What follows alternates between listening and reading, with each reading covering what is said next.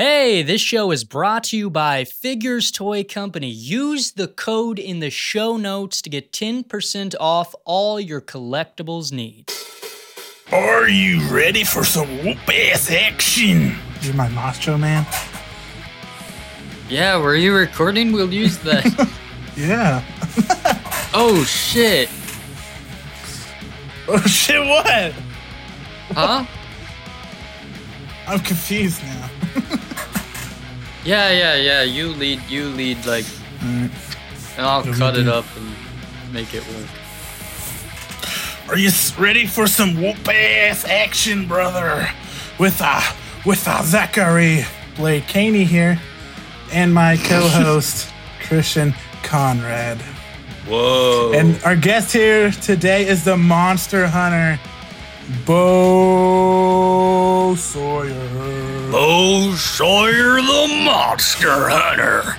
Right on. Hell yeah. Hell yeah. And did you make notes of what happened or no? I didn't make any notes, no. But Bo Sawyer, he talked about a lot of stuff. He talked about his 20-year career, stuff with his grandfather, and some of the stuff he's doing now. And like in the bonus content, he talks a lot about like his love for Marvel and, you know, his aspirations for being a physical trainer one day. I mean, we really talked about a lot. Or he talked about a lot. But yeah, there's a lot of great bonus content. Speaking of that, if you want to hear that bonus content, go over to our Patreon page and you get it ad-free. You don't have to listen to this long intro. So go over there and watch it. Get straight to the action of this interview. And you get that bonus extra of a little bit of a non-wrestling stuff. But do you want to mention our sponsors? yeah, our sponsors, we have a thing with Toy Figures Company and Aries Engineering Home Inspecting. If you want to buy a home, whether that's a trailer or whatever, you can say the Whoop Ass Boys brought you, and he'll give you 10% off. We also have our own personal content. Zach has a Pick Fed company, BWF, and I write books that you can find on Amazon. Currently under the name C. Electy, but I'm coming out with more books under the name Christian Conrad. Absolutely. We also have our Go... I noticed. We also have a GoFundMe, which is going to be a big help for our aspiration of a film, the Whoop-Ass movie. So definitely go there. Could be $1, could be $10. Hell, if you got the money, $100. But definitely go over there. That'll help a lot towards it. And also, if you don't have money at all, liking, subscribing, sharing our stuff is also very helpful as well. We're over on Instagram. We're on Facebook. And we're going to have a YouTube where you can actually see our faces and watch it, not just listen to it over on Spotify, Apple, and wherever else you get your podcasts. But are you ready to open up a can of some whoop-ass? Did it stop recording? It just stopped recording. Damn it. I guess we'll get straight into it. Where can everyone find your content? What's your socials, and what companies are you currently working for? Well, a lot of the stuff you can find on my YouTube channel. It's just under the Monster Hunter, Bo Sawyer. Doing a little bit of a series right now. It's actually the Monster Hunter vlog. It's kind of just either a daily, go behind, or like on the way to shows, or just general life with myself and my fiance Lizzie Six, who also works for the World Wrestling Alliance that I work for. And primarily right now, that's pretty much where I'm at. I was doing OVW for a bit, and then of course this whole night shift thing kind of screwed up the schedule.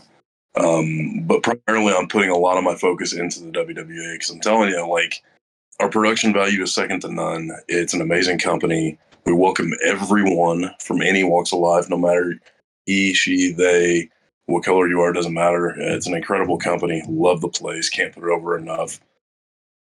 Social wise, we'll start out with Twitter or X or whatever it's called these days.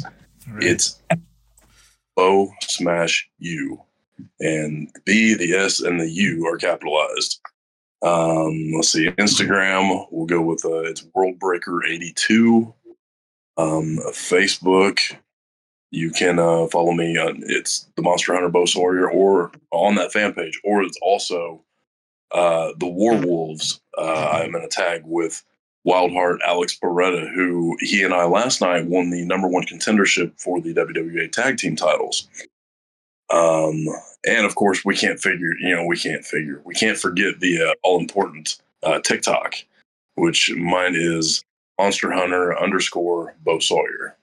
And there's another, like, what's the language on here? You guys just kind of like just shoot it off or what? Yeah, you're our third guest, so we're really just testing the waters ourselves. So, well, I was gonna say, if anybody wants to keep out and you're a big TikTok person, Tuesdays I'm gonna start bringing back something back. I apparently have an alter ego named Cody, and we do a little series restarting called Tough Shit Tuesdays. So it'll be a little interesting. Awesome. Can't wait to. I think I actually follow you on TikTok. I don't remember who the heck I'm following. There's so many people I follow, but yeah, I try to keep up with all the local guys. So that's awesome. Yeah. But you recently posted on Facebook that you have been doing this for 20 years, and honestly, that's a huge accomplishment. So, kind of tell us from the start, how did it all start out from 20 years ago? Yeah, well, from 20 years ago, I was a skinnier punk. Oh, my God. Let's see, 21, maybe. I was probably 21. I'm actually currently 41, so I'm saying my age. But the funny thing is, at my age, I don't even feel like I've hit my prime yet. I'm 270 pounds, and I can still, go on a mat. Cardio-wise isn't an issue. Like, I feel good. Like, I can hang with a lot of people. I worked with Triple Crown Wrestling, post I just put up not long ago with Chris Crow, who he works a lot with New South Wrestling. Went in there, and Chris is, I believe, 23. And he was absolutely blown away that I was hanging with him, and we were going. I mean, we were picking up the pace and going. And he asked me how old I was after the match, and I told him, and he told me he straight up thought I was lying to him. So I feel pretty good at my age. But if we're going back 20 years ago, I stepped into, like, I'd done little backyard stuff with friends, just goofing around, just about like any kid would, that are big fans of the business. I've been a fan since, like, I could swore since I opened my eyes, and I saw the Road Warrior spikes and paint, and it was done. I was like, I like this. Either that or it was Ninja Turtles and G.I. Joe. But pretty much the first time I stepped into a ring to do some training was in a small town called Ina, Illinois. I'm originally from Southern Illinois. The guy, I'm not mentioning his name because he doesn't deserve that credit, but he was about as now and he was gonna be my trainer, and I'm just like, all right, cool, let's go. And he told me that I had to take the biggest bump possible first, and then all the rest of them would be easy. That is the dumbest thing I've ever heard in my life. So just a little nugget, a little food for thought. Anybody listening, anybody going to catch that? That is not right. That is dumb. Don't do it. So my very first bump I ever took in professional wrestling was a top rope superplex. Good Lord. It messed me up initially. I had a compressed vertebrae in my neck, and it put me out for a minute. And so I was still trying to, like, do what I thought I needed to do to train for wrestling. But then I actually moved to Iowa for a year in 2005, and pursued the whole, MMA was huge back then. And I moved up to Iowa, got to hang out with Matt Hughes a little bit as the UFC legend, train in his gym a little bit, then went to Clinton, Iowa, had some, they were basically like glorified tough man fights, and I went 8-0. I was very, very happy with that, but realized it wasn't what I was really wanting. I wanted to be a wrestler, and this was not the way to do it. So moved back to Southern Illinois, where I hooked up with the guys who I had seen at my local independent shows: Homicidal Stephen Davis, the Intimidator Josh Totten, Thunderbolt Brandon Walker, and Axe Allward, the old school warrior who is still working today, and I love him to death. But I got hooked up with those guys, got into training the right way, started from the ground up on the bumps instead of, coming from the penthouse and dropping down to the basement. So those were the beginning early days. And I'm going to completely level with you guys. I sucked. I was horrible. Like, I had this fight background. I was in Brazilian Jiu-Jitsu, straight amateur wrestling, and a little bit of Jeet Kune Do. And, I'd watched pro wrestling for years and everything, but I got into a ring and I went blank. I'm like, I don't know what I'm doing. So it took a long time for things to click. But when they finally clicked, hit the ground running. And, a lot of shows in Olney, Illinois, and around the Southern Illinois area, all the way up to the Coliseum in Evansville, which the WWA had the last professional wrestling show in the Coliseum due to they are closing for renovations, where there were talks of they were going to tear the Coliseum down. I'm hoping that's not the case, because that building has so much, history, not only just the town itself, but professional wrestling history. You got to think anybody from Hogan to Piper, the Road Warriors, Andre the Giant, Ric Flair, you name it, they have stepped through the doors of that building. So I'm hoping it gets renovated, because it's an amazing building. You mentioned Brandon Walker. Is that the Brandon Walker from the podcast with Barstool? I don't think it's the same guy. This Brandon Walker, he's very, very low key. He stayed kind of like, working like locally with the guys that I had mentioned. It was NWC was the promotion. I can't remember what it actually stood for. But this Brandon Walker also actually trained Chuck Taylor, who, Chuck on to help and do some training, a lot of training with Ricochet. So, like I said, it's still into that the Southern Illinois, like into Indiana a little bit. But probably not the same Brandon Walker we're thinking then. Yeah, I was just wondering that. So that's cool. So, so you had a fighting background to start with, which is kind of surprising to me. From what I see, you're a real powerhouse. You're not really the fight type dude from what I've watched. So that's definitely something I did not know about you. Ben, you talked about the picture that got put up. In that picture, where I am very baby Brock Lesnar. I mean, I look at it now, oh my God, like, flat top, no facial hair, and I had the tattoo. I was a huge Brock guy back in the day, and I thought it'd be cool to get the same exact tattoo. And then I realized, oh my God, that was the dumbest thing I could have done. That picture, surprisingly, like right now I'm sitting at 270. In that picture, I was 205. I just carry my weight very well. And I wasn't really much of a striker. My last fight I was in was with a guy who was a Golden Gloves boxer. And I mean, he just used me as a punching bag. He beat the ever living hell out of me. And it was until that he just had a moment of, false insecurity or whatever. And I was able to shoot a double leg, and then he freaked out. So like any kind of grappling I was fine with, but like throwing hands, I sucked. I'll admit it. But yeah, the power game, I owe a lot to, obviously my family ancestry. My granddad, I will say is the greatest man to ever walk the face of this earth, worked for Union Pacific Railroad for 35 years and was nicknamed Bear. He was no joke. He would pick up ties. He would pick up railroad ties by himself. He could, if you wanted an apple, he would ask if you wanted to chew it or you wanted to use a spoon, and he could put it in his hand and just squash it. And it was unreal. But then I found out I've actually got 47% Scandinavian DNA. So there's a lot of Viking blood that runs through my veins. And I'm like, that makes a lot of sense. So That's awesome. Awesome. If not for him and my grandma, they were big wrestling fans. And Saturday mornings I would go to their house, and we would watch Saturday morning wrestling, whatever was on. And they kept telling me, it's like, hey, you could do that. And I just never thought anything of it until I got older, and I'm like, hey, I guess I can do this wrestling thing. Right. Awesome. Yeah, we've actually had 2 interviews already, and they have brought a lot of family as a really big part of their lives and roots. And so that's great to hear. I know my grandparents are a big part of my life as well, so that's awesome.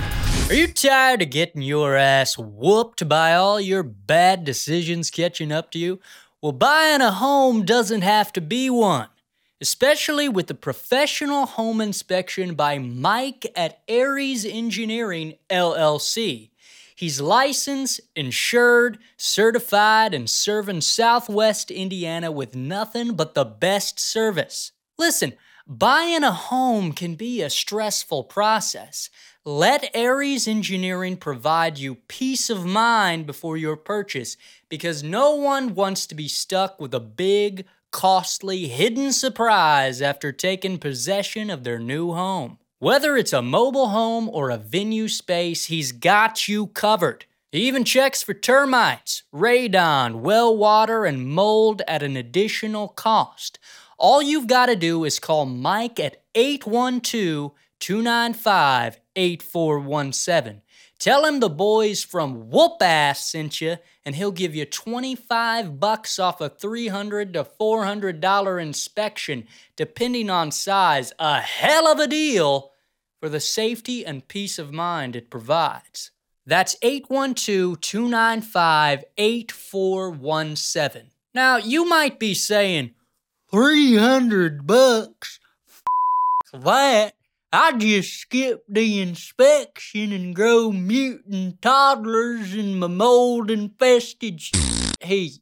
Well, Mike will be the first to tell you the horror stories associated with trusting your realtor and skipping the inspection. He's found bat and coon crap 3 feet high inside the walls, megalithic mice in the breaker box left by frat house cavemen. He found the neighborhood goat dead in a crawl space, and he smelled it from the driveway. And he's found plenty of mold so thick it could sedate a suburban pachyderm named Janice. Unless you're okay with your walls falling down while your wife's butt naked, or have no problem watching your tween ride the lightning when she plugs in her iPhone, you probably need to be asking the questions, the big questions, and get yourself a home inspection. $25 off, man! A professional home inspection will find the demons living in your attic and eradicate them. It'll save you hundreds, sometimes thousands in repair costs. Do yourself a favor and call Mike at 812-295-8417 and save yourself one hell of a bad day. Back to the show. Let's get into when you start actually becoming more successful in the business. When was your first title? When was your first win? What kind of that? Oh, wow. Well, probably every bit of it. I paid dues like crazy because when it came to the guys, now it was NWC, but now it is called IWA Unlimited in Noble, Illinois. The Intimidator Josh Totten has taken over fully on that. With those guys, I mean, Josh Totten, I don't want to say former Marine. I hate it when people say former this. And like, he's a Marine. 6'5" and 280 and probably the smoothest guy ever at that size. And it's just not fair. Him and Steven Davis, like, they were my trainers, and they beat the dog out of me for a good year or so before I had my first match. It's not like a lot what you see today, unfortunately, in the independents, where you've got a lot of younger guys who will train for like maybe a month and like, oh, I'm a wrestler. I'm like, come on. It bugs me because like I'm old school as all hell as far as mentality. Like, you want to have guys that fit the airport test, if that makes sense. Like, they stand out in the crowd, be like, that guy's got to be something. Like, you would see, who's a good example? Like Brock Lesnar. You see him walking through an airport or something, you'd be like, that guy, there's no way that guy's not a professional strongman or a professional wrestler or something. They fit that test. Got like Undertaker, Big Show, those guys that stand out. And then, of course, for me, the Road Warriors were a huge part of that kind of part why I have the goofy design. I do the paint now and everything. And um, yeah, we're all right. I got lost. What was the question again? It's kind of when you started finding success in the business and your first major title. Okay, there we go. Pretty much, I would say around 2009. There was a company called. Sure, there was. Lord, we were in Georgetown in Georgetown every Friday night. I can't think of it for the life of me, but oh wow, UWC United Coalition. Good Lord, I'm old, guys. I'm a kid too, so no, I won their heavy title in my hometown in a steel cage ladder match. Weirdest match ever, but I worked a guy by the name of Human Perfection Wesley Thornton. Real fun to work with. Very Eddie Guerrero like for a rich white boy. It was a funny gimmick, but he was a great dude to work with. He did the honors and in that match, and yeah, I won that title for the first time. Wow, yeah, I was trying to think. I was like 2009. I don't know, but yeah, it was 2009. But yeah, I didn't. The funny thing is, I really didn't start. Like, I just kind of floated around. I went from Cody Strong or Cody Ray Strong. I was just some kind of corn-fed meathead, basically. Didn't know what I was doing, and then it didn't come until 2000. The end of 2010, going into 2011, I blew out my knee. The stupidest thing ever. It was on a lockup. I went to initially go lock up with somebody, and my kneecap, my right knee, I looked down and it's out. Like it had popped all the way to the side. And I'm like, oh. And I was in the ring with Travis Weir, who's a lot of up in Terre Haute, where Travis primarily had wrestled at. Grabbed me by a single. I said, get me the hell out of here. Pulled him on top of me for the pin. And when I did, it popped back in place, which was more painful than it dislocating in the first place. Was out for a little while, didn't need any surgery or anything. But when I was coming back, I didn't know what I was going to do. And luckily, a buddy had reached out, Jeremy Glenn, better known, well, he's since moved on to being a realtor. Ox Sawyer had reached out to me, and he was up around over the Indianapolis area, and had reached out and said he wanted to like start tagging, doing stuff. What are you going to do when you come back? And I told him I really didn't know, but I would love to tag with him. I'd seen what he'd been doing. I'm like, dude, your stuff is awesome. It's that old school 80s brawler, just going in and just beating the dog out of people. And he was like, yeah, I wanted to do like a brother tag, but like Cody Strong sounds kind of hokey. I'm like, yeah, I'm not really married to it. It was a name I came up with and I ran with. And he was like, well, do you want to be a Sawyer? And I'm like, okay, cool. But like Cody sounds kind of weird with Cody Sawyer. And he's like, well, try to come up with a 2-letter first name. And I'm like, and automatically it went to Bo because my granddad actually called me Bo. And my shoot name, it's actually legally being changed to Bo Sawyer. So there's a little bit of an insight due to my actual biological father, who is a complete human piece of garbage. Anyway, moving on from that.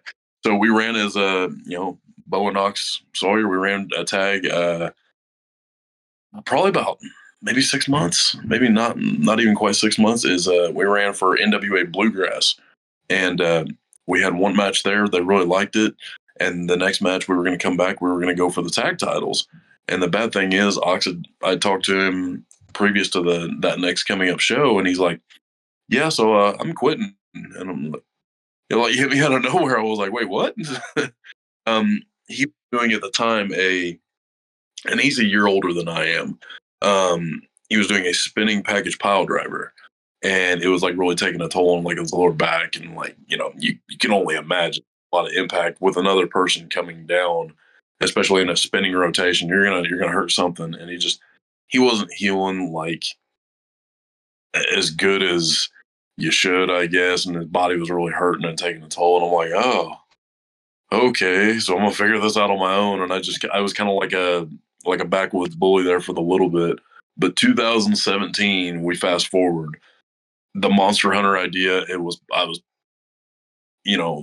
throwing it around in my head, and started finding like a stake and some other stuff, and finally hooked up with Blaine Black, who was basically being the universal monster. Like he was doing like different old school horror characters, and we came together to form the Midwest Monster Hunters. And we ran as a tag, and dude, we lit up. We went. I think we held 4 different tag titles at the same time in different companies, and there's just something with Blaine and I. Like he and I had been friends for years, and it clicked, and people liked it, and it was cool, and we ran with it, and then until 2000. Oh my god, 19. Yeah, the early two. No. 2018. Blew up my left knee in a match with Blaine. I would go do a bicycle kick, and for some reason, planted weird coming down on my foot, and it popped out. But luckily, this was at the end of the match and not the beginning of the match. So yeah, I was out for a couple more months, and it sucked. But got back, and I've been rolling ever since. I mean, a lot of it now. I mean, if I was to work other places, like I have worked Elite Pro Wrestling and do like going back to there from time to time when I have time, because I will say the WWA, a lot of our schedule, it's every Saturday, which I'm completely fine with. The bad thing is I can't work during the week hardly because of this overnight shoot work schedule, even though I'm trying to get back to days, because let's face it, OVW is hot right now. And with everybody they're bringing in, I want to get back. Like I did the combine, not last year, but the year before. Would have been 22. Would have been 22. Did the combine and I won. So that earned me a roster spot. And anytime I want to come in there, and I've reached out since then, and since the show, since all that, which they're going to get bombarded with people with that. And I've been told I've got an open door. Anytime I want to come back, I can. So that's really cool. And that's a goal to want to get back to also, because like I said, they've got eyes on them all over the place. Sold out shows ever since that Netflix show dropped. And I was on that Netflix show for the first episode for like 2 seconds. You see Al in a ring and a bunch of people doing like drills around. I'm in that group. And on the very left, there's a clip of they're like kind of panning over. And I see Jake Bravado, Dexter, and another friend of ours, or Dexter Roswell, and another friend of ours, Logan. And there's this girl, Jada Stone, I think is what she's standing right in front of me, and you can see the tattoo on my arm pan back. And I'm just like, no, it's like I was there. So I was for like a total of like 4 seconds. So, but it's a next good one. Yeah, I'll get it on the next one. So if you guys haven't seen it or anything, it's a really good series. It's pretty cool. Yeah, I've watched it all. I actually was looking for you because I knew you were working down there at the time. Yeah, you had to look really quick. It was like like going around doing the drill. I'm there because that was actually the combine itself, which was brutal. If anybody thinks that you can just walk into OVW, I will say this, to get a hold of the people at OVW, or it used to be, to come in and at least get looked at or something, it was pretty easy. But to get into that combine, earn your way in, wow. I mean, I couldn't walk straight, couldn't walk right for a week because my Achilles tendon on my legs, on both legs, were so shot. I mean, the drills we do were absolutely brutal. If we can we get into more details of that? I never heard of this combine before. What actual stuff have you done? Oh, wow. The combine, it was basically a test of physical ability, not only just in ring, but just your athleticism, your mind as far as like promos, and to basically think on your feet. It was Pro Wrestling Boot Camp 101. It was the little drill we were doing where you had your hand on your head, you were shuffling side all the way around the ring. He would call a time or whatever, you switch, you'd go the other way. You would do this for 30 seconds on, 10 seconds rest. We did that for a half an hour. We did push-ups the same way, 30 seconds on, 10 seconds rest for 30 minutes. Hindu squats, the same thing. I mean, those were absolutely brutal. I know doing the push-ups, we had those black mats on the outside, and mine was absolute. I sweat a lot. When I start sweating, it's bad. I mean, I had one side completely covered enough to where I had to move to the next because I couldn't keep my grip on my hands to like push myself up. There were those. We did some in-ring drills, like your up and overs in the corners, and the other person would have to trail, and you'd go back up and forth like 10 times, and then you would switch with the other person. I mean, a lot of in-ring just absolutely just blow up drills. And then the promo, apparently my promo really got over with Al and Amazing Maria, who I always call my sister because of we were big Tracy Smothers people. And I learned a lot from Tracy. He was always good to me. I've run up and down the road with Tracy for a while, like especially in the Coliseum and in the Evansville area. And there's a move. I don't use it as often anymore, which I need to bring it back. He called it, I don't know if he called it that or somebody just called it. It was like the Sicilian Slam. It was, if you guys know the mechanics of what a regal plex is, it's a head and arm capture with the leg. It's up and it would back and bridge back into a pin. This one was just pick up and go straight down, kind of like a like Road Dogg's pump handle slam or like Rhea Ripley's Riptide, like that in a way. Okay. Or way of hooking it. And I used it, and he got to see it before he had passed. And he's like, "Hey man, I like that. You keep on doing that. You keep on using that." And I was like, "All right, cool." I was like, what about Wild Eye?" And he's like, "Oh, I like it, man. That's good. That's good." I'm like, okay. Wow, that's great. Honor because Tracy's one of those guys, man. Undercover legend does not get near the credit he deserves for not only what he did in the business, but for like helping other people get over how he was with crowds. Man, you talk about a heat magnet, especially when it came to the Juggalo fans. Oh man, but he was, Pops. He was the man. He was awesome. That's great. That's great. I love that. So you won that combine. What kind of competitors were there in there? Were there younger guys? Were there guys older? What was the competition like?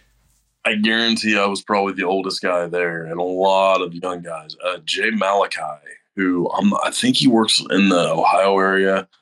He's black, tall, and lanky, like can jump out of the building, like athletic as all hell.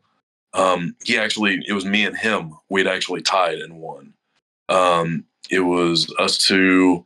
Like I said, Jake Bravado, who he works for Paradigm Wrestling now and other companies. He used to work for WWA. Dexter Roswell, who him and his husband Logan run a company called Ignite Pro Wrestling over in Indiana. It used to be Stride, but they have since rebranded. Trying to remember, there was only a couple others. No, there was more. There was more than a couple. I don't know what I'm thinking. But as far as like name wise, I didn't really. I stuck with my crew, the people that I knew, and it was like I said, it was brutal. It was one of those you don't just walk in off the street and be like, "Yeah, I can do this." No. And the bad thing is, like the whole time, Al's in the middle of the ring and he's calling your times, but he's telling us like just random stories, and it's like, yeah, no. Back in the day, we had to run the stairs before our first tryout and everything, and then we didn't get to shower and we had to put suits on, and so we looked good, but we stunk, and we were just told just a good job, and it's like, oh, okay, that's random as all hell, but I was a great guy. Like, even Doug Basham, can't say enough good things about Doug's awesome. He's intense as all hell for like, was 50, 51, whatever he is, but like, Doug can still go. Doug's amazing. And then Al is just so quick-witted and just, he's so helpful and instrumental. And if you ask him for advice, you would think those guys being on TV for as long as they did and everything, they would be kind of unapproachable. No, they're very approachable, very easy to talk to. And if you're willing to listen and accept criticism, because if we don't have that criticism, how can we get better? And incredibly knowledgeable. This will work if you do this, trust me, and go out and do it, and it works. So, I can't say anything enough about those guys. Very, very awesome. That's very cool. I mean, I watched the Tough Enough series with Al, and he's known as the best. To me, he's the best trainer ever. So you getting to work with him, that's very cool. So that's awesome. So but for a training aspect, is that something you're interested in? I know we talked with Clayton Clark, and you kind of put him under your wing when he first got into the business. Is that something you really enjoy, really helping the younger generation? I do. And when you talked about Clayton, like, I love the kid to death. There for the longest time, like, I'll kind of break it a little bit. He's not my real son. Uh, we had the rip going for the longest time that he legit actually was my son. And we would say, we don't look anything alike, but if you look from the eyebrow to the bottom here, we look exactly alike. But no, he's my boy. I'm extremely proud of him. Number one, he has exceeded my expectations, and he can only go up from where he's at. And I cannot wait to see him. He's going to be on TV somewhere. There's no way he's not. But when it came to Clayton, we were at a company that I hate putting over. It was called Tri-State Wrestling in Indiana. I'd seen him for the first time, and just his movements, his footwork was decent. And, like, I mean, let's put it this way: he's a good-looking kid, you know. I mean, so there's some combinations of some things that, like, I saw potential in. And I remember I had talked to him and kind of give him a little bit of advice about some things. I don't remember specifically what it was. And he actually used it. And I seen the next match he was in, and he used what I told him. I'm like, oh, okay, listen, cool. And we just kind of got to talking a little bit more. And we just, this mentorship, friendship just started blooming. And then I got him into IWAU. And then we started going all over, other places, Elite Pro Wrestling, the WWA, just so many different places. And anytime we had time to train and get in the ring, we would work on the small fundamental things, the small things that so many people miss nowadays. And they just want to jump doing springboard 450s and stuff. And, Canadian destroyers, which I don't care. I hate Canadian destroyers so bad. It's so stupid. Anyway, but no, with him, he listened and he was getting it. And I was doing, as the Monster Hunter thing, I was coming from Shotgun City. It was a place I had originated in my own mind, population me. And it just, something happened one time. I don't remember what it was, as far as, like, the Monster Hunter character and me wanting to evolve it and keep going. I'm like, I gave it to him, and he became the Shotgun City Sheriff. And my God, he's blown up, especially with him and Johnny Poke, his Whiskey and Warrants. I'm extremely proud of both of those guys. They are doing amazing. They've got, like, I think 3 tag titles at the same time right now, like for Elite Pro Wrestling, Envision Wrestling, and Destination 6, I believe. If they're probably going to win like 4 more, I don't know, but they're great. They're a great combination. They work well with each other. They get great crowd responses, and just, like, I'm extremely proud of those guys, especially especially Clayton. Like Johnny Poke, he got trained by Dr. Tom over at his school and everything, and that's all fine and good. And I love Johnny too, great dude. But, like, as far as, yes, he's not my legitimate son, but in the business, he's my boy, he's my kid. So I'm beyond extremely proud of him, and I can't wait to see what he does in the future. Absolutely, yeah. I always joked with Clark when he was first starting out. Is that your dad, Clark? And all that. So awesome. So Elijah, if you have any input right now, you can chime in here. I know I've been taking a lot of the questions. No, you're fine. I mean, so the whole Monster Hunter thing, like, did you like ghost stories or the show Supernatural or anything when you were creating that? Yes, very big Supernatural fan. I just don't have the Impala. I wish I did. Yeah, that is one of my absolute favorite shows. And, like, coming up with a character, it was kind of like combining 3 things.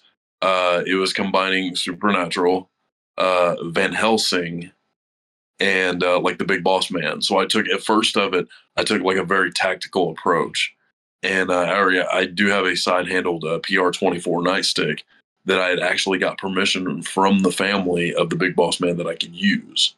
I wanted to be respectful and very cool, that like not just grab something and start doing it, and like you don't see me walking around with a 2 or yelling and calling everybody hoes. So I'd ordered it, and I wanted to have one just to have one, because Boss Man is my number 2 favorite of all time. And because at a young age, my father was a cop, and it was real easy to, stick with that. Like, oh, my dad's a cop. That's my hero at the time. And here's a guy on TV doing the same thing. That's cool. That's what my dad does, is what I thought. But apparently my dad's just a jackass. Anyway, so no, with that, it was just a lot of sitting and thinking. And, especially when I got with Blaine and did the whole Midwest Monster Hunters thing, and he has so much knowledge, cryptids and all that kind of stuff. And like Evil Nate Hewitt, he's a buddy. We've done some business together, and that's all his gimmick is. So that was a match that was just too easy. But no, like those early days, it's like we just looked at, like all the lore, like, vampires, werewolves, ogres, trolls, the Loch Ness Monster, the Mothman. I mean, this, that, and I mean, we just went off. Like, there's one I think we made up called the West Virginia Vampire. It was like our go-to. And there was a show. It's actually on YouTube. It's called Hunting and Bumping. It was just kind of like we would get done with IWAU on a Tuesday night, and we had free reign of the building just to like do our little show. And it was kind of stupid, like little sketch comedy stuff, but it was so on the fly. Just, nothing was off topic. We just went, and we just made up our own little show. We did like 50 some episodes, but it was a fun time. But that's where it really started going. And it was just so easy. Like, the matches were second nature. It's like, all right, what are we going to do for Hunting and Bumping tonight? So, and like to now, I've almost taken like the Road Warrior approach with the paint and the spikes, and I keep the fur on there. Like, the fur is going to be on everything. There's a new little piece of entrance gear that I have ordered that is very Craven the Hunter inspired. So everything I'm going to have, it's going to have fur on it one way or another. It's just that Sasquatch I killed back in, 2018. He's always going to be with me, I guess. But yeah, that's pretty much the huge inspirations: the Boss Man, Supernatural, and like Van Helsing, So those combinations, it's fun because you see all kinds of different gimmicks. But like, I've not seen a Monster Hunter one, even though back in it was like 2019 or something like that. Chris Jericho had said he was going on a show to be a Monster Hunter, and I'm like, whoa, what the hell? No, you back up. That's mine. You do every in the world. You leave my stuff alone. Right. That's awesome. I think it's great.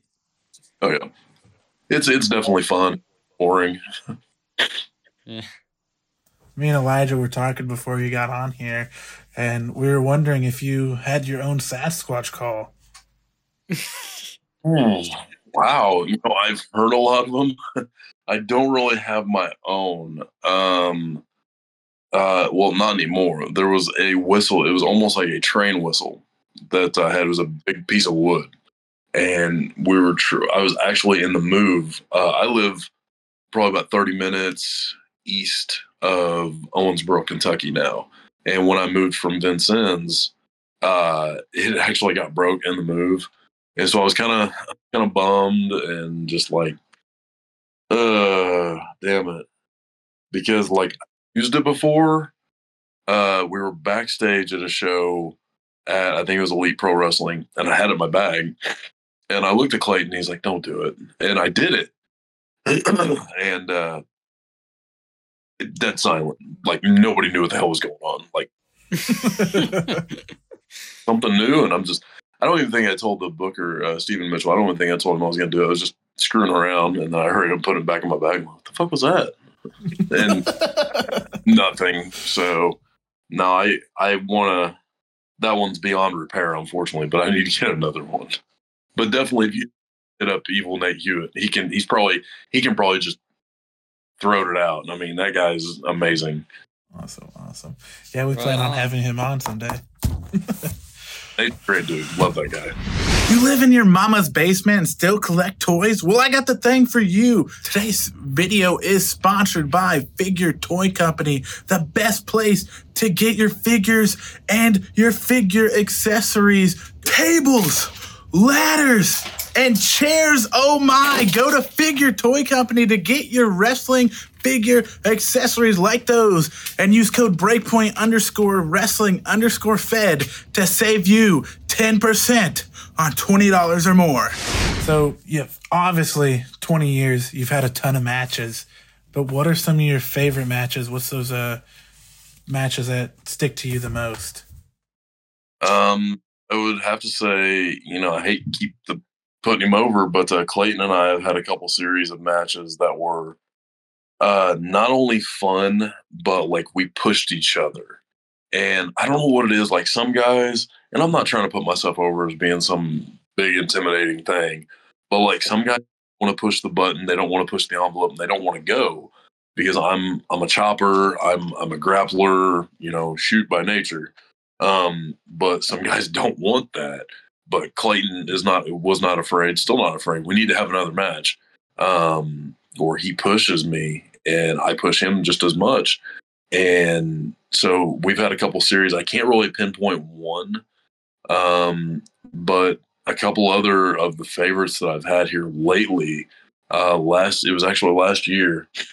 I had a triple threat match with Josiah and Alexander Knight in WWA, and it was actually a short triple threat match. We went way under the time that we were given, but everything flowed so well. It was like a perfect TV triple threat match, and went about it real everything's so smooth. Everything was spot on. No miscues. No timing of just everybody looking at each other all right, what are we gonna do now? It was effortless and it was so smooth, so good.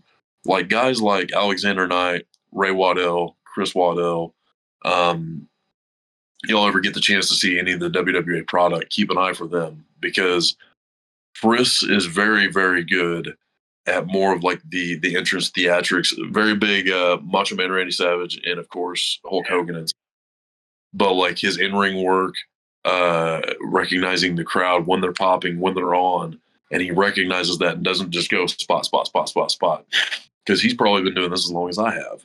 And him and Ray, Ray's more the technician, more the work in the ring, as far as I compare him very much to a Chris Hero. He's a left-hander, he's a southpaw hotshot. And then Alexander Knight is a Tracy Smothers kid through and through. And when you look at him, he's a little bigger. He's 280, 285. And you wouldn't think for a guy that size that he can move. Well, there's a difference between being in shape and being in ring shape. And Alexander Knight, you see him in a match and I think it was Teddy King, who doesn't work anymore. Was very in shape. He was like a personal trainer and everything. Him and Alexander Knight had a match one night, and there was a bet that he could blow Knight up. And Teddy came back hurting about 15, 20 minutes later, sucking wind so bad he thought he was going to puke. So Alexander Knight, one of my favorite people. Love him and Ray and Chris. There's not really a person on the WWA roster that I'm not a fan of. So many great people, and it's a big family, and I love the atmosphere there. And especially when having shows, it can be a little edgy. You're throwing out some words, throwing out some innuendo type things, but at the same time, for an event to be based out of Kentucky, you wouldn't think anything of it. But the production value, like I said, second to none. Check out their YouTube channel. The highlight videos, everything. Drake Jackson puts a lot of the highlights and the shows, the Hysteria shows together, and that man is a wizard. He does some amazing things. But y'all get a chance, check those individuals out. Check out the WWA as a whole. If you're not hooked after this, well, I'll give you in some sort of way. So yeah. Absolutely. I'm actually follow all their medias and all that. I'm a big WWE fan. I haven't really gone to much shows lately for any indies, just life and all that, money and all that. But definitely want to get back into it. But there's someone in WWE that I actually know pretty close, and that's Zach Weber. And Clark's mentioned that you've wrestled him a few times, and we kind of have a connection. I have a connection with him, and so that's another young guy coming up that you've worked with. Yeah, he was actually the number one considered tag match that we were in last night. I actually worked with him in there. So he's always fun to throw. Yeah, he's just a real skinny kid, or not a kid, I guess. But no, he's still a kid. To you, a kid, yeah. To me, he's just a. But yeah, Trent, him, and me, we all started in the backyard together, so that's how we kind of got our connection together. So nice. Very unique there. But WWA, you're wanting to really focus on. Is there? You mentioned the family aspect.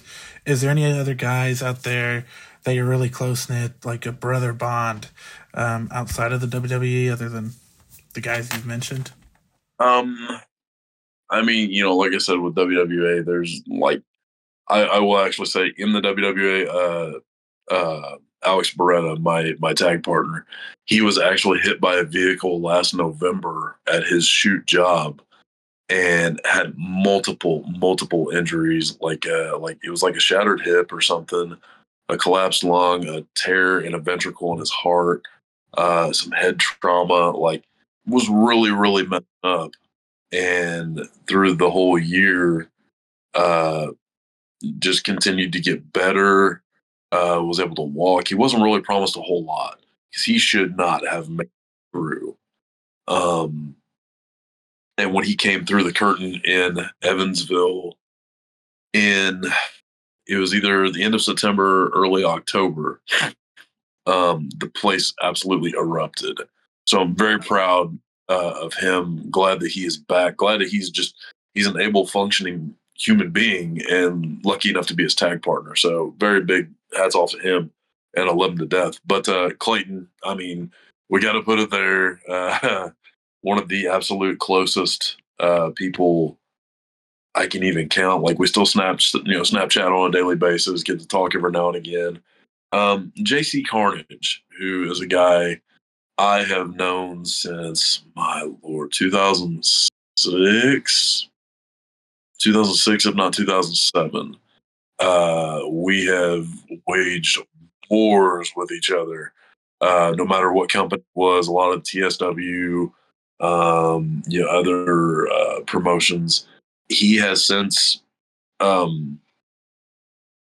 put down the gear and is in charge of Envision Wrestling out of Vincennes, Indiana. Now, I don't know a lot about their schedule going forward, but Envision was a company that started from the ground up. It was a vision of his and Brian Carpenter's, and they made it happen. And going into the third year, I believe, I was their first heavyweight champion, so I'm very happy with that. But they have a lot to offer. As far as what the future is for his Envision right now, I don't really know. But as far as a person, JC Carnage is one of those guys that he was my best friend for the longest time. I mean, it's still not like he isn't. It's just, family, everyday life, getting in the way. Don't really keep in contact as much. And I actually was going to message him before I jumped on here. But very good dude. He's one of those guys I know if I had something going on and at 3:00 in the morning, if I would happen to be stranded somewhere or, have something go on, I could call him up and be like, where are you? I'll be there in this amount of time. And of course, the one person that I can't not put over is my fiance, who is a 3-time WWA heavyweight champion, Lizzie Six. You wouldn't think in this day and age, intergender wrestling is a thing, but when I had first seen the W product, I seen her work and I'm like, okay. It's wow, what? It was kind of mind blowing a little bit, the things that she was doing. And there was no other females because then I would find out. But she trained with the guys, with like Ray and Chris and Alexander Knight, and they put her through the paces. And I mean, she's tough. I mean, damn. Like, so initially there kind of drew me to her a little bit. And then there was a show. It was the War of 2021. I remember Logan Legit, who had passed away, unfortunately. Yeah, Lizzie and Logan were very close, and I didn't know how close. I was at the War event that year, and I kind of was looking over towards her direction. And Logan come over, and it was so warm and inviting and so bubbly, but like the nicest person you would ever have met. And I'm glad I did get to meet Logan. He came up to me, kind of popped me on the shoulders, like, "She go for it. She's a good girl." I'm like, what are you talking about? And like, I was trying to play it off like I wasn't looking like in her direction, and he knew. He saw right through it, and he's like, "Yeah, you should go talk to her." And I ended up talking to her a little bit, and unfortunately, when after Logan had passed, I had found out from Lizzie that Logan said it was going to be his mission, that he was going to find her a man. And, you know, here we are in March. We'll be together 2 years. We got engaged at the end of July. And so, yeah, I guess he kept his word. So we don't, it's going to be a goofy wrestling themed, probably wedding. So nothing on TV, nothing in a ring, but like we is, and that's the best part. Like I have a fun tag partner in Alex Beretta, but like my life, like the person I'm going to spend the rest of my life with, who is absolutely amazing. She's an amazing mom. She's an amazing person, very loving, very giving, very incredible. But then you put her in a ring and the bell rings, dude, she's a badass. She up nails, crazy as hell, doing moonsaults up top of cages, jumping off of scissor lifts. I mean, that's my girl. Oh, yeah. That's a great story. I love that. Speaking of Logan, I thought that was his character and everything was just so great and very touching. That story you just mentioned with him, so that's great.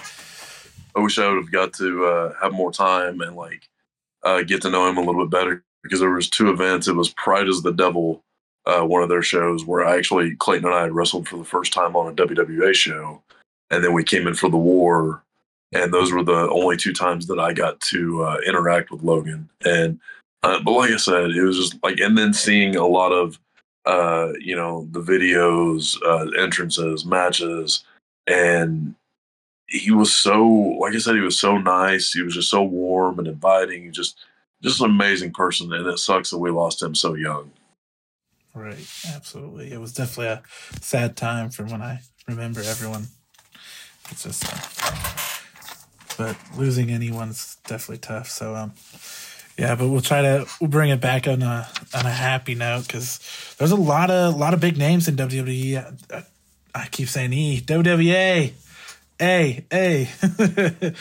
And honestly, you're one of the bigger names right now, I think. I know when I first became a fan of them, Willie Finesse was my top guy, because that's where I kind of got into the. But what other big names that you think in WWE that are going to be maybe up there to leave soon, to maybe go in bigger and better places? Ooh, wow. I mean, that's something I hadn't really thought of, to be honest with you. But if anybody could, just off the top of my head, like a person like Josh Onyx, who I love Josh, great dude. If there was any opportunities outside the WWA for him to continue to grow, not only as a performer, but like person wise, if any company that would want to bring him in and like get paid like very well enough to where like, hey, that's the job. I mean, he's, I think, number 1. And 2 others I'll put over are Clay Williams. Clay's really coming into his own, especially after his rookie year. Amazing transformation from when he started to where he's at now. And I would say Brian Ramsey. breaking away from the Recknecks with Paul Rickard. Really, really coming to his own. Like, very big fan of Ryan. The work he's doing now compared to what he was having to do just to get in, just to get ring time, just to get into, try to do a story. And all last year, the build of, up next Ryan Ramsey, and then getting cut off on the promos or even on his entrance. He's learned so much, and he's one of those guys. He will take it, and he absorbs wrestling like a sponge, man. Like he's old school too, like big Stan Hansen guy, like a lot of the '80s wrestling and stuff. But very, very excited to see like those three guys. I look at it this way: they have the world in their hand; they can do whatever they want. And I wish them nothing but the best, and I hope they do amazing. Like, I want them to stick around in the WWA, but if there is something that pops up and they can make a bigger name on a bigger stage and everything for it, I cannot wait, and I would love to see it. So, yeah, those three especially. Awesome. Great. Another thing, you mentioned your face paint earlier. I know I've always, when I see it, it's cool. It's obviously cool, but you said the Road Warriors were a big inspiration to that. But there's also another guy that I think he passed away last year, that you kind of did an inspiration of his face paint. When did that all come together, and when did you really start doing the face paint? When let's see, back in, I lost one of my absolute greatest friends I've ever had in my life in 2014. He was Jesse Meredith. He wrestled as Drake Graven, and I always loved that name, Graven. So I wanted to kind of do almost like an alter ego type of character. And there for a while, back in like the 2020, the horrible year of 2020 that everybody remembers and wants to forget, I was trying to run as Graven, and I did like the 3-claw face paint for a minute, and it was something different. I love the Road Warrior aspect. Anytime like I watched them back in the day, I'm literally going to see somebody's head get ripped off, because those were two badass dudes. And I mean, I thought it was something that stands out. And hey, if you're fortunate enough and a company trusts you enough, it looks great on a poster, So I ran with it for a little bit, and it didn't seem like it was firing off really well.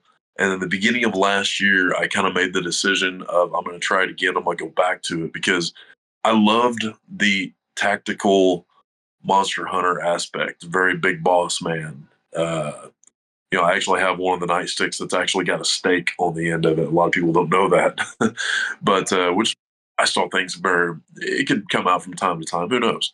But as far as like, I wanted to go with, I guess if I'm going to go up against monsters, the best thing to use is my own monster, my own creation, and kind of started playing around with the face paint again, with the spot or the 3-claw swipe. And it wasn't until going to OVW, I was tagging with Donovan Cecil, who is a monster. Good Lord. Probably a couple taller than me, is into strongman, 340 pounds. I mean, stupid strong for like no reason. We were tagging together for a little bit. We were going to be a thing until my schedule switched up. We would probably be OVW tag champs right now if I had stayed. So that's kind of a big knock. It kind of sucks, but I started playing around with a little bit more face paint, and then I got way too close to Warhorse. Outline it in red, and then I did a little bit more, and I'm like, no, it looks like the same, but it's this. And I was like, shit. I'm like, no, it looks like it's the same. And then Draws had passed away. And if y'all remember when Draws tried to do the LOD thing, he had a different little paint job. It was kind of like a combination of Hawk and Animal to do it own. And I'm like, okay. So I tried it as a tribute, and nobody got it except Chris Waddell. He was like, yo, it looks really good, even though nobody knows what the hell it's all about. I'm like, it's something. And from there on, I was sticking with it. And I'm like, okay, well, what if I do this? And what if I put something like a big diamond in the middle? And I'm like, okay, that works. And then when Alex Beretta came back, and we were I had gotten attacked by a tag team called the Exiled a week before he came back, and then it was announced. It wasn't even announced who my partner was to take on the Exiled.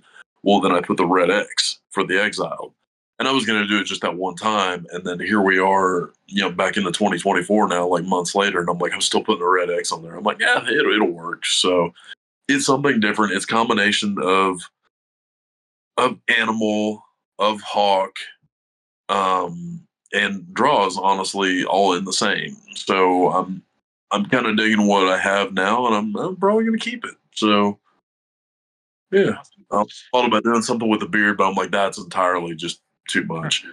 I'd look like an Indian.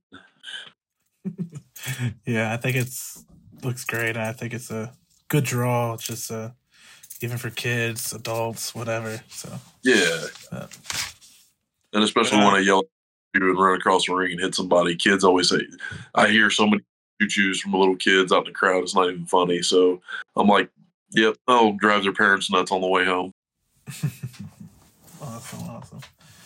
So I know I see on your page you did a cosplay this year of I can't think of his name, Hellboy.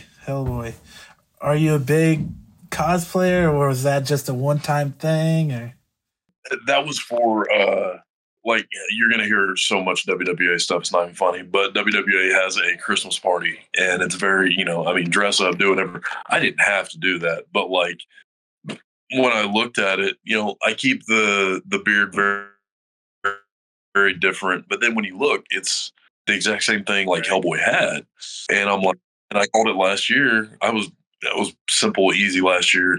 Had the just a mask and some splattered blood, and I was Jason Voorhees, but I walked around with a real machete. I had to keep that like tucked in quite a bit. But I told my fiance, I was like, we'll be Hellboy next year, just as a joke, because I thought I would find like a mask or something. And no, actually, that was all red acrylic paint, like the same paint that I use on my face. It was all over my head, all halfway down my chest, on my right arm, because I had found or no, it was on my left arm because it was the right hand of Doom. Oh, dude, so much paint. It was the biggest pain ass. And the horns were actually like foam. What are they? You can stick like flowers and stuff in them for like decoration purposes. And we'd cut them halfway into like discs. And there was liquid latex that was like glued onto my head. And it was so close to I'm surprised I have eyebrows. Like it was right here. And as we got done with the night, came home, and I looked, and it was like 4:00 in the morning, and I didn't want to take a shower, but I looked at myself and I'm like, I can't go to bed like this. So as like peeling everything off, and it's like curling around and going, I get to my eyebrows and I feel a tug, and I'm like, oh no. But luckily I was able to take everything off, and nothing, I still have eyebrows. I don't have to like paint them on or like, oh, dude, it was scary. But like, no, I was really happy. I got a lot of compliments from that. Vivka Darko, who I think is like drag monster, is non-binary, was a huge fan of my Hellboy cosplay, and so I got a lot of great critiques from them, and could be some things happening in the future of like being in some movies. I don't know any details.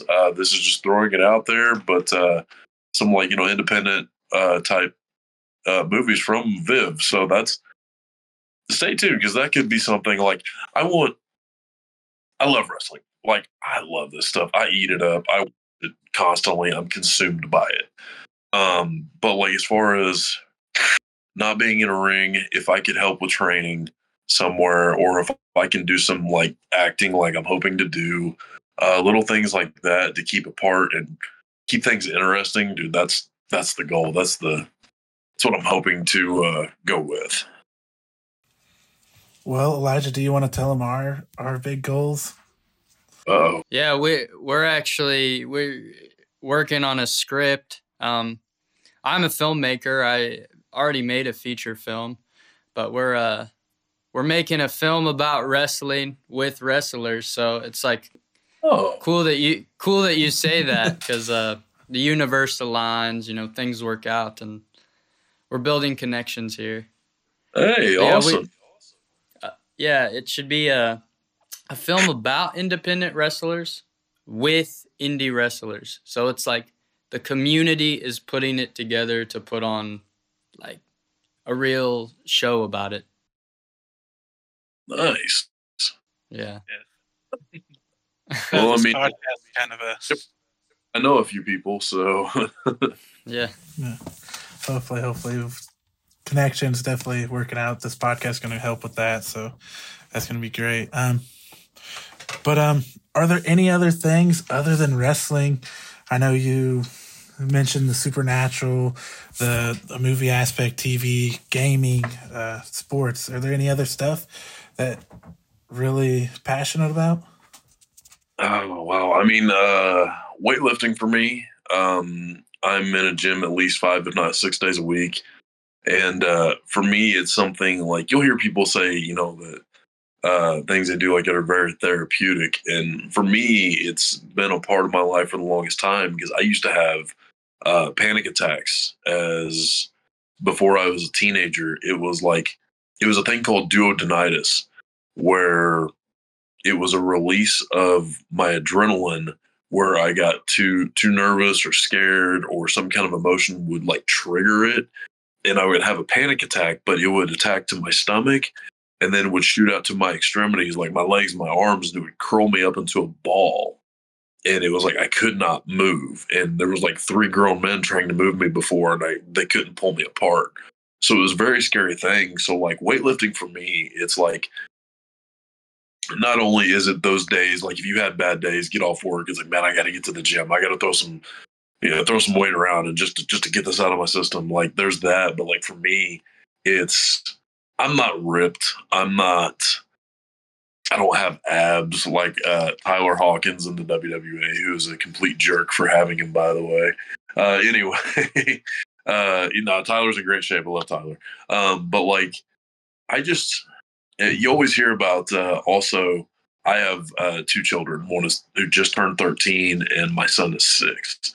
And you always have those arguments in school at a young age, like, oh yeah, my dad could whoop your dad. And I'm like, I want to be that other dad who doesn't, who looks like, oh shit. It's like, and then the other dad, kind of like dad bought out, like flip flops and, khaki shorts and whatever. And doesn't look like he's touched a weight in a day in his life and sits at a desk and it's like, what did my kid get me into? And, they'll show up in face paint and spikes and all that. But anyway, no, working out.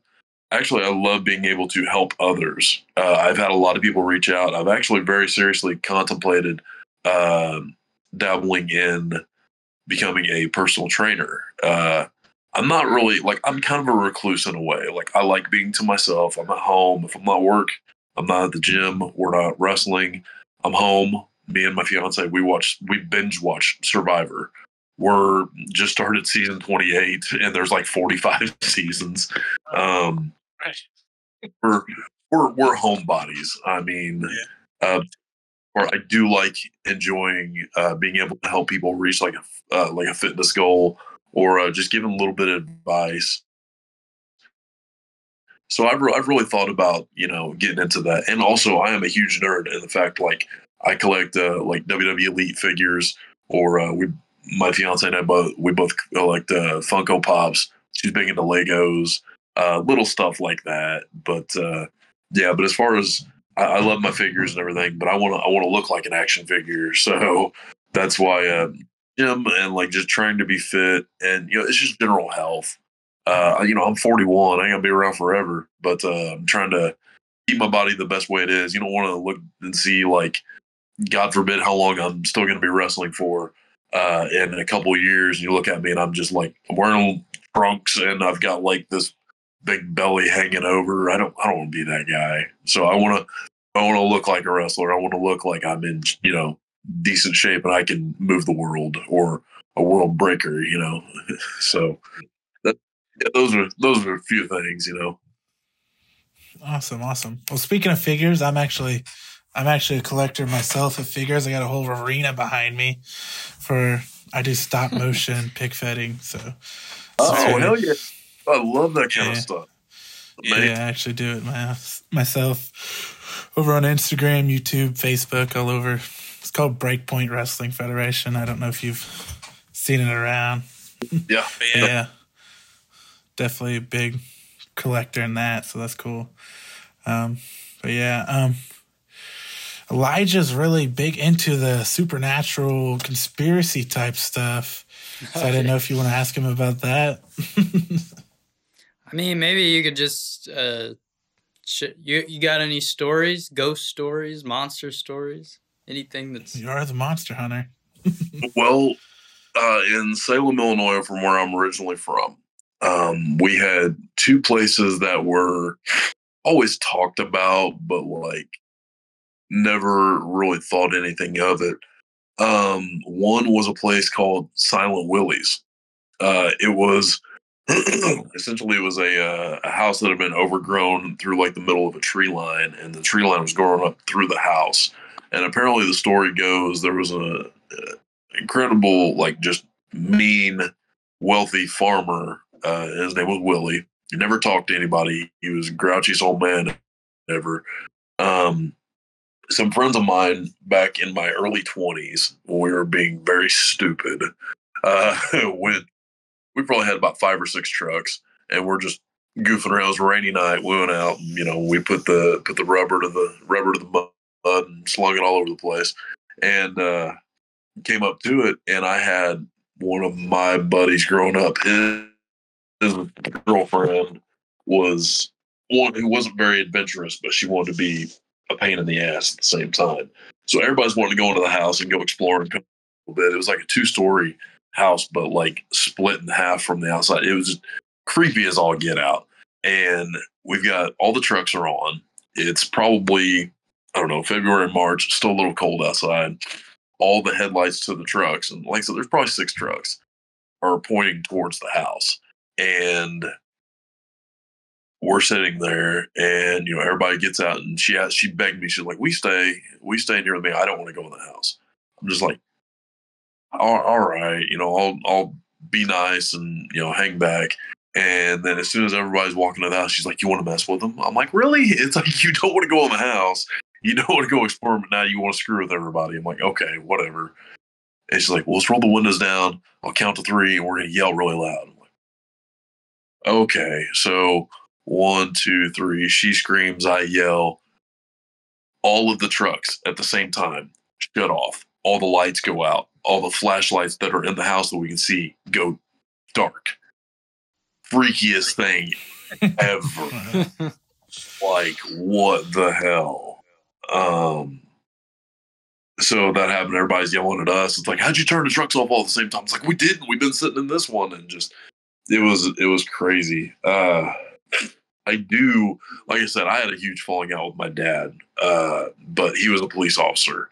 And one of the stories that I was told by him, who the night he came home, he didn't look right, but he was out on patrol, and he had seen a little girl standing on the side of the road, and wasn't no big deal. I guess he had passed, but then something kind of clicked in his head. Like, it's late at night. This little girl is walking, and he had stopped and backed up, and he said, "Hey, are you lost?"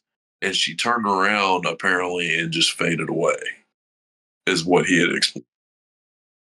It's just like, was there as far as she turned, looked, and just like missed, like just kind of like faded the way how he had explained it.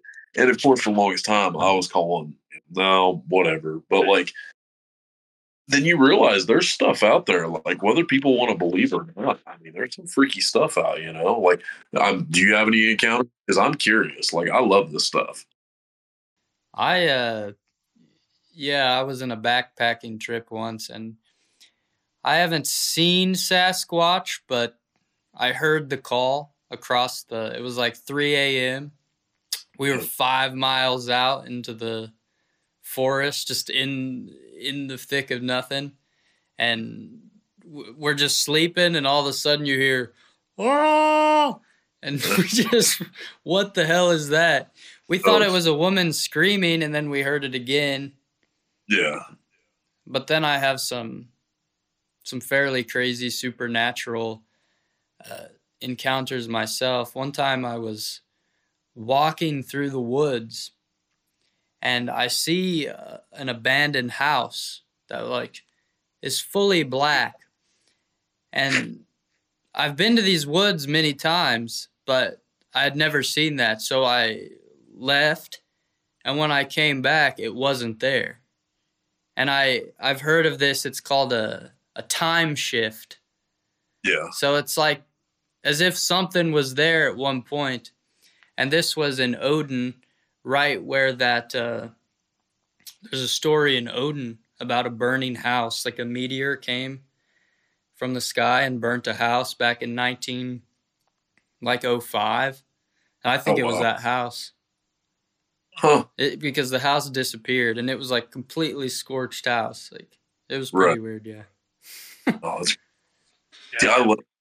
I can't, like, this is a part of the character. Like, I need to, like how Sam and Dean's dad had the book of the journal and everything. I need to write all of this stuff down that I go up against. Sort of like, Nate Hewitt was a perfect example. And I'm get a hold of Nate. That's the guy to have on, because you two would have a blast going back and forth. Super, super good dude. So positive about stuff. Awesome. Love to hear it. You also mentioned that your grandfather, Bear was his name, was a huge inspiration. His name was John, but yeah. Well, yeah, his nickname. But I've been rewatching the show Hell on Wheels, which is about the making of the Union Pacific. Do you have any more stories about this guy? Because he sounds super interesting. I mean, my granddad. First time that, because I didn't, when I had all the panic attacks and stuff, being so young, I found basketball, and I was a big basketball nut for throughout high school and everything.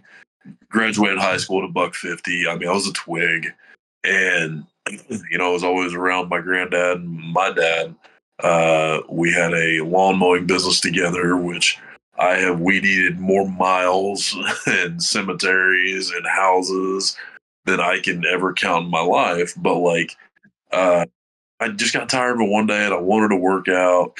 I just didn't know how to start. And then it got wind to my granddad, and he took me to my first gym, which was in Salem, Illinois. And he went in with these big Smith overalls and, flannel shirt, conductor's hat, and took me to my first gym. He said, there ain't nothing really to it. All you got to do is pick it up and put it down. And I'm like, okay, simple. And he had a full-blown conversation with me when he put on a flat bench, put 225 pounds on, which is 2 45-pound plates on one side, 2 45-pound plates on the other, and is having a full-blown conversation with me, popping out about 20 reps. And you got guys that are my size and bigger now, just dead stop. Like, can't even warm up, didn't stretch, didn't nothing. Just ungodly natural strength. And guys are like, and he's not like bouncing it off his chest. He's controlling it real easy. It's like, always remember, just put it up, put it down, and don't let that weight control you. You control that weight. And I'm just sitting there looking. I'm just like, did that really just happen? Those fake weights, like today, like somebody would be like, a lot of videos have like the fake weights or whatever people were trying to impress. And we're fake weights. And old man was just like, I tried to do 135 after that. And for, the beginning of it, obviously, at the beginning of something you're going to try is very difficult. And then you progress and get, stronger from then on out. But man, that first initial, seeing him do it just was mind blowing. And, he would do simple other little things. I think there was a curl bar that had like a 45 on each side, and he was doing forearm curls, just kind of popping them out. And he was talking to a couple of other guys, and I'm just sitting there. I'm like, this is unreal. He was just so freaking powerful, and he was one of those kind of guys. Like a handshake, means a lot. And I always knew, it's like I saw what my granddad did to an apple. What is he going to do to a human? his hand, but he knew his strength, and he knew that if somebody, all the grandkids always wanted to test it though. And when you you test it, just be ready because you're gonna hit the floor real quick because it's gonna hurt. But he was an amazing man. Like there will never be another. I actually I'm a big I love tattoos and stuff, and on my right knee, I'm actually in the future a Chicago Bears fan, even though we suck this year. I'm actually going to get a grizzly bear head tattooed on my knee for two things: one, because of the Bears, and for him. So, because he had decided he could be a grizzly, but he didn't show it very often. It came up very rarely, but man, when it happened, oof, it was terrifying. Awesome. So, kind of going off the tattoo thing, you said you mentioned was it your first tattoo was the Brock Lesnar tattoo, or? Yeah, it was. So, what kind of inspired all your tattoos? Yeah, like it looked cool. It was a skull. I'm like, I like it. I'm gonna get it. And then like the next week, I got another one. The week after that, I got another one. But no, that first initial, I didn't really think anything of it. I just like, I might get into wrestling. I don't know. And then when I did get in, I'm just like, oh man, this is a big target on my back over here, on my arm, I should say. And, trying to work a lot of the style like Brock did back in the day because I was fresh out of the whole fighting scene. I was like, man, this is bad. I got to get this covered up. And then it wasn't until 2014 where my buddy Jesse had passed away. He had a full brick wall sleeve on his arm. And I decided then I was going to get the Brock covered up with a big Marvel fan, big Incredible Hulk and Thor fan. There's a series, the Hulk. It was called a Split Decision, and the first book of that series, the cover is Hulk like coming through, peeking through like a brick wall, splitting it apart, and end up getting that cover and like trying to put that cover on there. And there's a lot more work I want to do to it. I actually want to take the Infinity Gauntlet and use my hand as a template and put it on my elbow and make that the Infinity Gauntlet. But I know that's gonna hurt right on the elbow. So I don't know. I might just say forget it and just brick everything, So I don't know. There's still a lot of work I want to get done, but hey, if you want good tattoos, they're not cheap. So, right. Well, I think unless Elijah wants to have any last second inputs, I think this was a pretty great ending here. We'll I think it was a great episode. I mean, absolutely. Yeah. It was mainly you guys, but, it was working. It's good. I enjoyed it. I absolutely enjoyed it. But Elijah, if you want to do the ending question. Yeah. I was wondering. So you said you're big in helping people and all that. So maybe you could give some last inspiring words for the next generation to come. Well, we look at it this way: whether it's professional wrestling, whether it's trying to better your body, always remember this: the first step towards Muscle Mountain is to get off the couch first, because you can't get them peaks if you're sitting on your ass. All right. Easy, it's not even funny, but All right. One thing I also want to add is since we have a big goal in mind is this movie. So what are your 3 biggest goals for your career in wrestling? 3 biggest goals. One, it kind of goes off Achilles. I want to be remembered as far as what I did in the ring, how I was towards the company and the people in it. And I want to be, remembered as one of those guys like, I was always willing to be able to help anybody in need. I'm just one of those guys like younger coming up through my career, I wanted nothing but myself, nothing but myself, nothing but myself. But now I'm not saying I'm getting towards the end of my career because I still feel good. Like I feel amazing. But I know those are younger guys that are coming up. There's a next class that's coming up, and the business is always changing, always evolving, there's always something new. There's somebody new. I want to help that next generation, that next class, to reach whatever potential, or like maybe it's as far as like character development. They have a thing and an idea in mind. Like I had the Monster Hunter thing that took me years to finally figure out what I wanted to do, and when I did it, it went well. If somebody has something like that, and I can lend a hand towards that, unlocking that part of their brain, and then things just flow. Like I would absolutely love to just be a hand and a part of helping anybody in that fact, like whether it's professional wrestling, whether it's pointing somebody in the right direction as far as like a workout type thing to help them better themselves, feel better about themselves. I kind of want to be known like, hey, yeah, podcast stuff. There you go. I'm a quick-witted kind of funny guy. I think like any kind of improv I tried to do back in the day, but like it was with my ex-wife, and it just got awkward after a while because I was apparently too funny, and I dug really quick. I don't know, man. Like there's so much out there, like acting stuff like that. Like I'd kill to be, I'd kill to be like I'm a fan of slasher movies, like like Voorhees and all that. I want to be a movie monster, so I think it would be too hard. I'm not a small guy, so put me in a mask, give me a weapon, and let's go. But yeah, and third, I really don't know. I want to enjoy the Survivor. I want to get caught on the Survivor.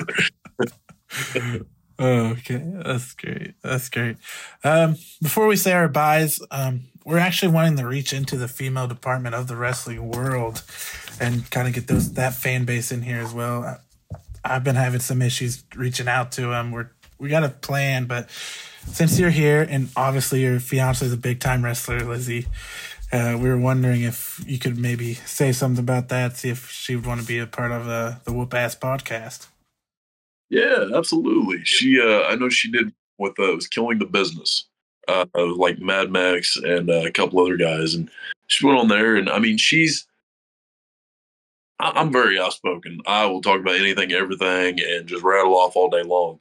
Sometimes you might have to push a little bit to get it out of her, but she can be talkative, and her story is it's very cool coming from, because you get guys that have, well, I've done this in my career, or I've done that, whatever. It's different when it comes to the female side. And I will give her a lot, without giving a whole lot of spoilers to her story. She's lost over 100 pounds. She'd gained a lot of weight when she was married previous. And her story of getting rid of that and then getting into the WWA and where she's at and what she had to battle through and everything, her bouts of depression and stuff, it's pretty inspiring. And I think a lot of people would really benefit from listening to her story. Because I know like I'm a huge fan, and it's not just because I'm biased, but her story alone is one I would sit and listen to and draw inspiration from it. Awesome. Definitely would love to have her on someday. But yeah, I guess we'll say our byes here. And thank you once again, man. This has been great. You've been a great guest. Can't say anything else.